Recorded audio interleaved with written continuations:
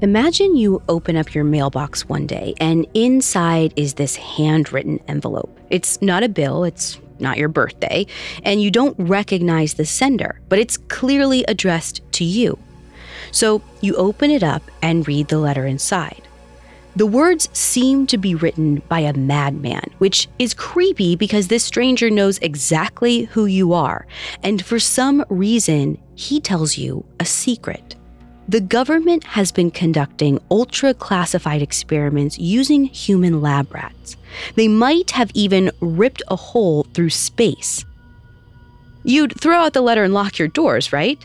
Except that in the case of Morris Jessup, if he had done that, then we wouldn't know about the Philadelphia experiment.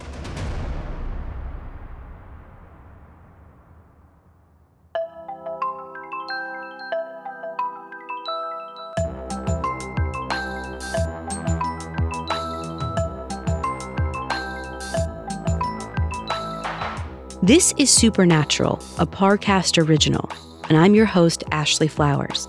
Every Wednesday, I'll be taking a deep dive into a real unexplained occurrence to try and figure out the truth. You can find all episodes of Supernatural and all other Parcast originals for free on Spotify. And if you like what you're hearing, reach out on Facebook and Instagram at Parcast and Twitter at Parcast Network. This week, I'm examining the Philadelphia experiment, a top-secret World War II Navy test said to have had disastrous results. It's a wild story, but it's worth talking about because for decades, people have tried to figure out just how much of it is actually true. All that and more is coming up. Stay with us.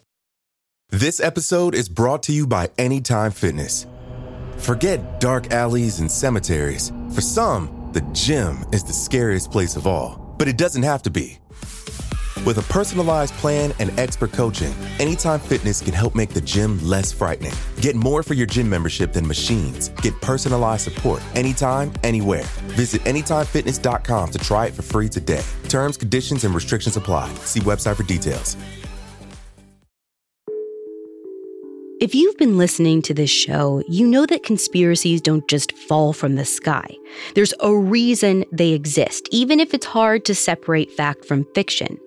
Today's story is overflowing with disinformation from all parties involved, including the United States government.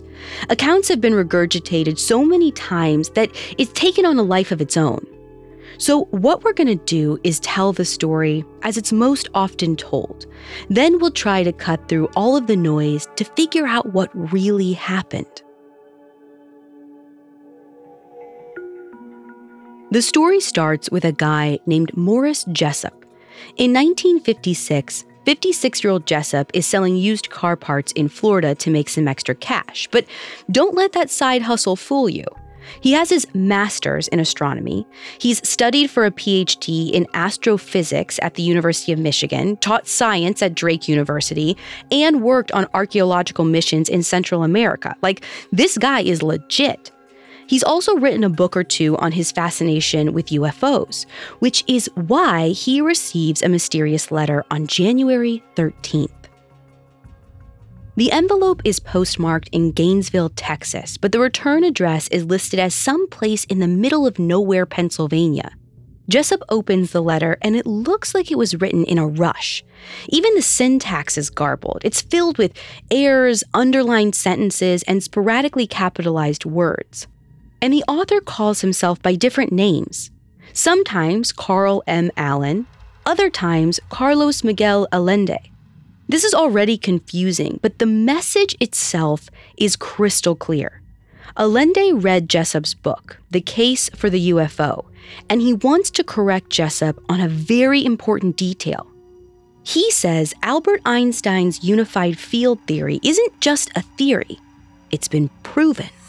Now, to this day, history officially remembers unified field theory as one of Einstein's biggest dead ends. In the 1920s, Einstein hypothesized that a single set of equations might rule all the forces of the universe. So if humans knew what they were, they might theoretically be able to manipulate them. We're talking things like space and time. Allende tells Jessup that, contrary to popular belief, Einstein actually cracked the code. And not only does the U.S. government know about it, in the midst of World War II, the Navy tried to weaponize unified field theory. Allende knows this because he witnessed one of the experiments firsthand. But bear with me, though, because this story is pretty wild. Allende says that in the late summer or early fall of 1943, he was working for the United States Coast Guard on a cargo ship called the SS Andrew Furuseth. The Furuseth is docked in the Philadelphia Naval Shipyard, and right next to it is this massive cannon-class naval destroyer, the USS Eldridge. From the way Allende tells the story, it sounds like he was maybe the only person on board his ship that day, and he can see straight over onto the Eldridge's deck. Just before sunset at around 5 p.m., this green fog starts creeping up around the Eldridge. Then it morphs into this see-through force field-like perimeter, or at least that's what it looks like to Allende. Already, this story is pretty hard to believe, but Allende claims that he could actually see the sailors on board the Eldridge becoming translucent. It's almost like they're turning into holograms or even ghosts. At this point, Allende is freaking out. He's trying to figure out what to do, but the next time he blinks, the Eldridge is gone. It literally just disappeared before his very eyes. This story already sounds insane, but according to Allende, things get even more creepy because the water, where the ship just was, still looks displaced. There's a dent in it, like the ship was still physically there, just invisible. Then, a couple minutes later, the massive battleship just reappears in the same spot as though nothing had happened. Only Allende hears these blood-curdling screams coming from the sailors on deck. The loudest screams are coming from men whose bodies now appear to be fused to the ship. To Allende, it looks like their skin and bones are literally melting into the deck. Now, Allende's letter is so far-fetched it's hard to believe, but he insists that the whole thing was a Navy experiment gone wrong. He says the sailors who had been on board the Eldridge stopped experiencing time like a normal person, almost as if they were trudging through mud while the world raced past them. Others started to turn invisible at random, and Allende claims 2 sailors even raided a bar while invisible. He says there's a record of it happening in a 1943 news article. All in all, he seems to imply that almost every one of the sailors on board the Eldridge during the Philadelphia experiment is now dead. Jessup is reading this letter, and for most of it, he's thinking Carlos Allende is out of his mind. None of this can be true. Either Allende is making the whole thing up, or he's embellishing a ton. Allende does provide a few other witness names, though. Then he signs the letter, "Very disrespectfully yours, Carl M. Allen," which is just weird and also kind of rude. And next to his signature, Allende includes a string of letters and numbers that first appear to be totally random, but they're actually his old sailor ID code. Official government records clearly indicate that in the late summer 1943, a man named Carl Allen was working on the SS Andrew Furuseth, docked in the Philadelphia Naval Shipyard, so this much is true. In any case, a few days later, Jessup receives a second letter from Allende. Apparently, he forgot to mention a few more details. The USS Eldridge didn't just become invisible that day. It supposedly teleported.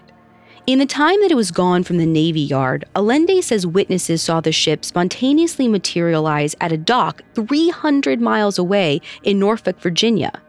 He also gives Jessup the name of a man he says is Chief of Research at the Navy, Rear Admiral Rawson Bennett.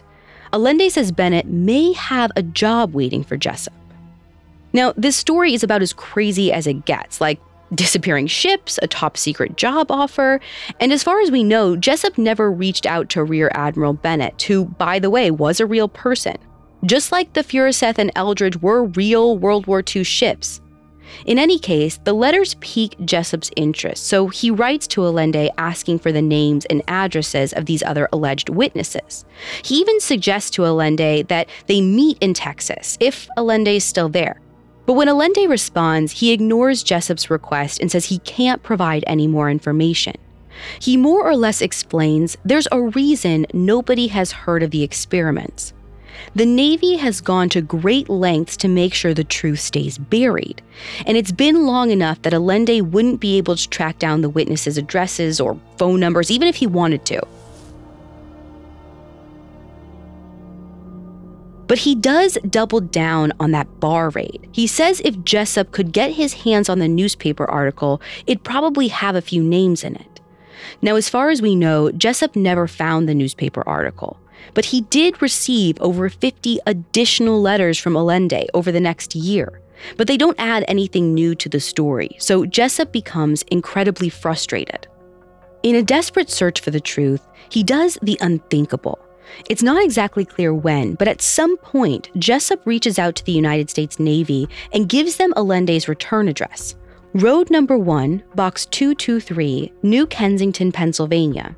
When officials go down to investigate, they supposedly find a vacant farmhouse and nothing more. It's just another dead end. Without any more leads, Jessup lets the Philadelphia experiment fade into his periphery, and he figures the Navy must not care about it either. But the next year, in the spring of 1957, Jessup receives a call. It's from the Office of Naval Research in Washington, D.C., requesting he come in for a meeting. They've received an alarming package that requires his attention. Up next, Jessup helps the Navy unpack a string of clues. Hey listeners, I want to take a quick moment to introduce you to the newest Parcast original on the block. It's called Incredible Feats, and it's a short weekday show hosted by comedian Dan Cummins. Every weekday, Dan shares a true account of physical strength, mental focus, or genuine bizarre behavior, going behind the scenes and into the achievements of world-class athletes like Dean Karnazes, who once ran for nearly 81 hours without stopping, and performance artists like Lucky Diamond Rich, who boasts layers of tattoos in the most unlikely places, and even everyday people thrown into extraordinary circumstances, like Juliana Kopka, who was forced to survive alone in a rainforest for 11 days. Incredible Feats is offbeat entertainment that's sometimes weird, sometimes wonderful, and always surprising. New episodes air daily, Monday through Friday. Search Incredible Feats and follow free on Spotify or wherever you get your podcasts. This episode is brought to you by Anytime Fitness. Forget dark alleys and cemeteries. For some, the gym is the scariest place of all, but it doesn't have to be. With a personalized plan and expert coaching, Anytime Fitness can help make the gym less frightening. Get more for your gym membership than machines. Get personalized support anytime, anywhere. Visit AnytimeFitness.com to try it for free today. Terms, conditions, and restrictions apply. See website for details. Now let's get back to the story. In the spring of 1957, the Office of Naval Research receives a package addressed to their Chief of Research, Admiral Firth. Inside is a cryptic folder with a message, Happy Easter, just written across the front. Inside the folder, they find a paperback copy of Morris K. Jessup's book, The Case for the UFO. But it's not the book that troubles them. It's what's written in the margins. In 3 different colors of ink, in 3 unique handwritings, are these bizarre annotations. Some of the messages are standalone remarks, others are in conversation with each other. Nothing fully makes sense, but one of the note takers calls himself Jemmy. The other 2 never mention their names, but the Office of Naval Research starts calling them Mr. A and Mr. B. All 3 appear to be incredibly intelligent with a grasp of high-level physics and super advanced technology, stuff that the average person just shouldn't know or even have access to. So either these people are high-level scientists or they've done a ton of research. Now, already this is really weird, but honestly kind of impressive. Like, the theoretical concepts in this book are insane, but things kind of go downhill from there. All three writers refer to humans as if they themselves are a different species. They discuss their way of life, their philosophy, and their music as if it's all distant from Earth. And they speak about things like UFOs and propulsion systems. Now, this is obviously pretty weird, but it gets even weirder. On page 7, Mr. A implicates the Navy in what sounds like the same experiment Allende wrote to Jessup about. He writes, quote, U.S. Navy's force field experiments, 1943, October, produced invisibility of crew and ship. Fearsome results. Fortunately, further research halted. End quote. Supposedly, this raises enough of a red flag for the Navy that they tried to track down the sender of the package. But of course, it's a dead end, which is why they called Morris Jessup, the author of the book, into their office. They cross their fingers and hope that maybe he'll know something that they don't. And he does. When Jessup opens the copy of the book, he recognizes one of the handwritings. Mr. A is Carlos Allende. He's sure of it. Jessup hands over Allende's letters to the Navy, and they agree it's definitely him. But instead of just chalking it up to a prankster and letting it go, the Navy passes the book up their chain of command until it arrives on the desks of two very important people, Captain Sidney Sherby and Commander George Hoover. Both of them are involved with the Navy's Special Projects Department, the division charged with creating high-tech war machines. Their involvement definitely adds credibility to everything that Allende said so far. Like, something in those notes made the government care. They even contract a company called Vero Manufacturing to make 127 copies of the book for their investigation. It's since become known as the Vero Manuscript. In any case, Jessup feels like something is up. After meeting with the Navy, he seems to take the Philadelphia experiment very seriously, doing as much research as he can. Now, keep in mind, this is both an astrophysicist and a UFO writer. He can't help but be skeptical and really curious at the same time. But we'll never know what sort of answers he may have found, because 2 years later, Morris Jessup turns up dead. On April 20th, 1959, around 6:45 p.m., an attendant in Matheson Hammock Park in Florida was preparing to close the park for the night. But before he turns the key on the park gate, he notices a white station wagon. It's parked in one of the lots, and it's still running. The attendant heads over to tell whoever it is that they have to leave. As he approaches, he notices a hose attached to the car's exhaust pipe. It's running up through one of the car's rear windows, which is barely cracked. And the space around the hose has been stuffed with rags. When the attendant opens the door, Morris Jessup is slumped over in the driver's seat, just seconds away from death. Police arrive on the scene shortly after Jessup is found, and according to researcher Anna Genslinger, as they start their investigation, a doctor just so happens to be passing through the neighborhood.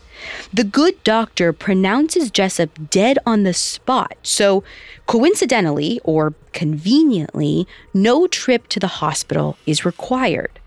As far as the hose that brought the toxic fumes into Jessup's car, it wasn't haphazardly attached to the exhaust pipe. It was wired on. For all we know, Jessup didn't notice it in the rear window when he turned the key in the ignition. Jessup also didn't leave a note, making it seem to those who knew him like this wasn't a suicide. And yet, no autopsy was ever conducted. No serious investigation into his death ever happened. Now, to be fair, Jessup had recently gone through a divorce and lost a book deal. Allegedly, he wasn't in a healthy state of mind. But according to researchers who've examined the Philadelphia experiment, investigators should have found his death suspicious. A year earlier, in an alleged closed-door meeting with fellow researchers, Jessup supposedly alluded to his life being in very real danger. And in the weeks leading up to his death, he apparently told his friend, Dr. J. Manson Valentine, that he was on to something really big in regards to the Philadelphia experiment. So it's possible that this something big might have gotten him killed. Jessup's death catapults the Philadelphia experiment into a new spotlight. Over the next decade, researchers managed to get their hands on the Varro manuscript and Allende's letters. And UFO and paranormal researchers published books calling for further investigation into the Philadelphia experiment and Jessup's death. Then, in 1984, the production company Thorn EMI makes a film called The Philadelphia Experiment. It's a low-budget indie feature that takes some liberties with Allende's letters and the chain of events, but it does surprisingly well at the box office. Most audiences don't know the history behind the film. They've never heard of Carlos Allende or Morris Jessup. They toss back popcorn like it's just a run-of-the-mill sci-fi thriller.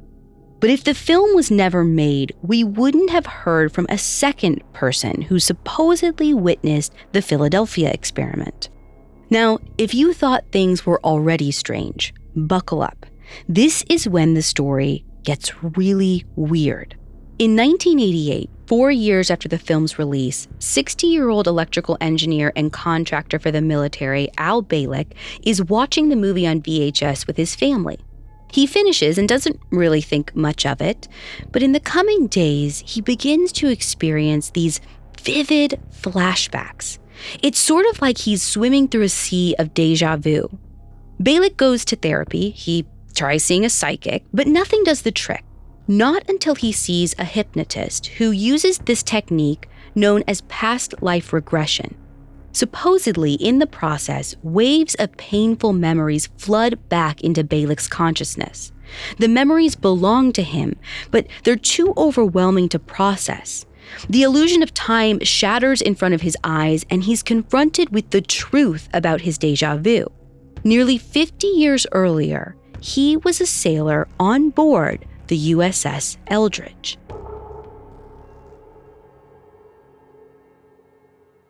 Coming up, Al Bielek arrives in the future. Now let's get back to the story. In 1988, the fictional film The Philadelphia Experiment triggered painful memories locked deep within Al Bielek's psyche.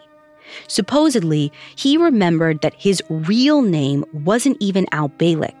It was Edward Cameron, and he wasn't born in 1927.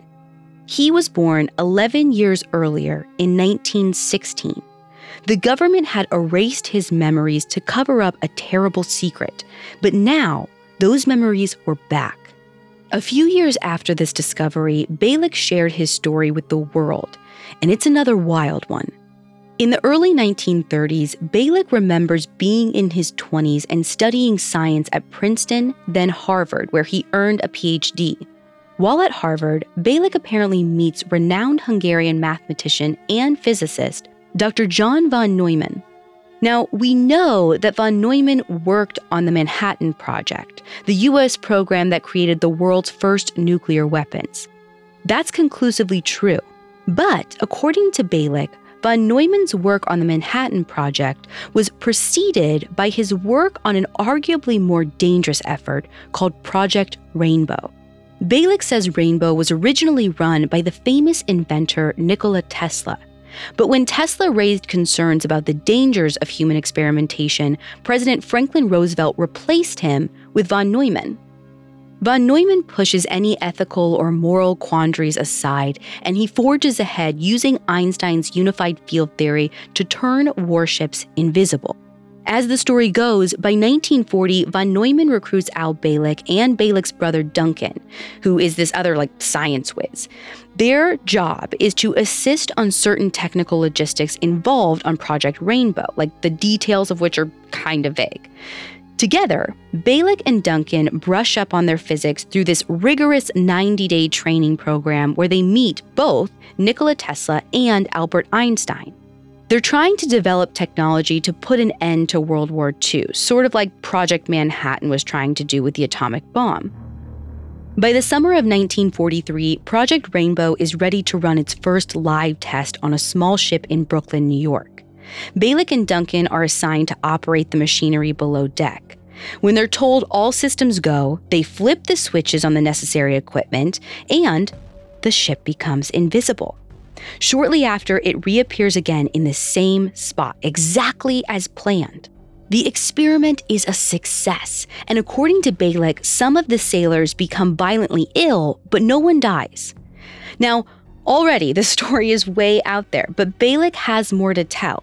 According to him, later that summer, Balick and Duncan are on board the USS Eldridge, docked in the Philadelphia Naval Yard, for yet another test run. This time, they're conveniently on the deck when the experiment starts. And when a dense green fog begins to form around the ship, they realize that something is wrong. Balick and Duncan try to shut the experiment down, but they can't. So they make a dash for the edge of the ship and jump off instead. But they never hit the water. When Balick opens his eyes, he's in a hospital room surrounded by technology he's never seen before. Duncan is lying in the bed next to him, unconscious. But Balick doesn't have much time to process this because a doctor enters the room. The doctor asks him, "Do you know what year it is?" And Balick responds, "Of course, it's 1943, FDR is president. You mean turn the radio on and you'll hear Frank Sinatra." But the doctor's like, "You may want to stay laying down for this. The year is actually 2137. Supposedly, the doctor pulls out a map of the United States, and the entire southeastern coast of the country is just ocean. Florida is entirely underwater. For the next few weeks, Balick and Duncan are treated in this futuristic government hospital. Then, they suddenly and inexplicably travel forward through time again to the year 2749. According to Balick, this trip through space and time lasts longer. He and Duncan are healthy enough to get acquainted with the future, and they discover that the world is ruled by a computer system, what we would refer to as artificial intelligence. Luckily, Balick and Duncan are only present in 2749 for 2 years before yet another sudden, inexplicable jump in time. Supposedly, this time, they end up in 1983, but they barely adjust to their new surroundings before government officials corner them and erase their memories. Ed Cameron's consciousness is then somehow implanted in a child born in 1927 as Alfred Balick, meaning he never sees his old body again. And when Balick is born, he doesn't remember anything about his past life, but it's still there in his subconscious. He grows up and becomes this walking, talking encyclopedia of knowledge. Nobody suspects he's lived another life as a government scientist. They just think he's a little eccentric. So he wanders through life feeling at odds with this world around him, never fully knowing why. That is, until 60 years later, when he's sitting in front of a television watching the Philadelphia experiment on VHS. Now, this story is so crazy. It seems hard for anyone to believe. But apparently, Balick found an audience. On January 13th, 1990, he delivers a speech at a UFO conference in Dallas, Texas. He tells the world that the Philadelphia experiment was real. He even found pictures of what he looked like as Edward Cameron, and the age and years all seem to match up. Balick's story gets picked up by media outlets across the country. He goes on this press tour, radio, television, conferences, and as crazy as he sounds, his account pretty much stays consistent. But one of the details Balick's most adamant about is that the Philadelphia experiment didn't happen when Carlos Allende says it did. Balick says that it occurred on August 12, 1943, while most sources say that Carlos Allende's version of events happened in October of 1943. So who's telling the truth? In Al Balick's case, his unbelievable story really shouldn't be believed. Edward Cameron, the man in the photographs that Balick claimed to be him in a former life, was a real person named Alex Cameron. And he did go to Princeton and Harvard, but he never participated in a government experiment. Cameron also had kids, and they are not happy that Balick used their father's likeness as evidence for Project Rainbow. As for Carlos Allende, he isn't really a trustworthy person either. After Morris Jessup died, Allende remained elusive for years. Then, in 1969, he stopped by the Aerial Phenomena Research Organization in Tucson, Arizona, to make a confession. Allende said he made everything up. It was all just lies. But this could have been false because shortly afterwards, he recanted it.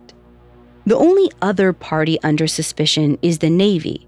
Of course, they maintain that they've never conducted any investigations on invisibility, period. But that's not entirely true. In World War II, many ships were outfitted with degaussing equipment, which sent an electrical current through the vessel's magnetic field, making the field invisible to enemy radar. Now, this technology is real and still exists today, but it doesn't have any known side effects. As for Project Rainbow, Al Balick's name for the Philadelphia experiment, Rainbow was the Allied powers' code name for their plans to defeat Germany, Japan, and Italy. But as far as we can tell, it had nothing to do with invisibility or time travel. Still, if you've listened to past episodes, you know that top-secret government programs like the Manhattan Project and MKUltra were real. There have been some really crazy U.S. programs that have either succeeded or failed. Like we said, conspiracies don't just fall from the sky. They exist for a reason. In the end, no one has been able to answer why the Navy took such an interest in the book with the notes or Jessup's letters from Allende. Maybe the only person who ever knew was Morris Jessup.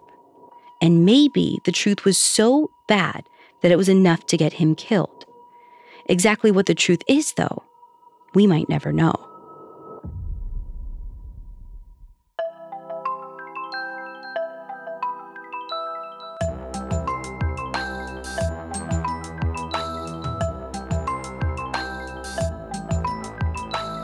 Thanks for listening. I'll be back next week with another episode. You can find all episodes of Supernatural and all other Parcast originals for free on Spotify. Spotify has all your favorite music and podcasts all in one place, and they're making it easier to listen to whatever you want to hear for free on your phone, computer, or smart speaker.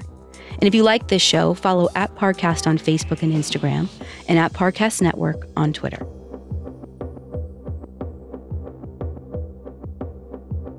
Supernatural was created by Max Cutler and stars Ashley Flowers and is a Parcast Studios original. It is executive produced by Max Cutler, sound designed by Carrie Murphy, with production assistance by Ron Shapiro, Carly Madden, and Joshua Kern. This episode of Supernatural was written by Connor Sampson with writing assistance by Ali Wicker and Drew Cole. To hear more stories hosted by me, check out Crime Junkie and all Audio Chuck originals.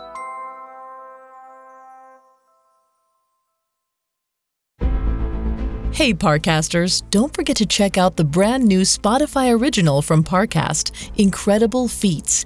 Join host Dan Cummins as he explores true accounts of weird, wonderful, and all-out wild achievements. New episodes premiere daily Monday through Friday. Search Incredible Feats and follow free on Spotify or wherever you get your podcasts.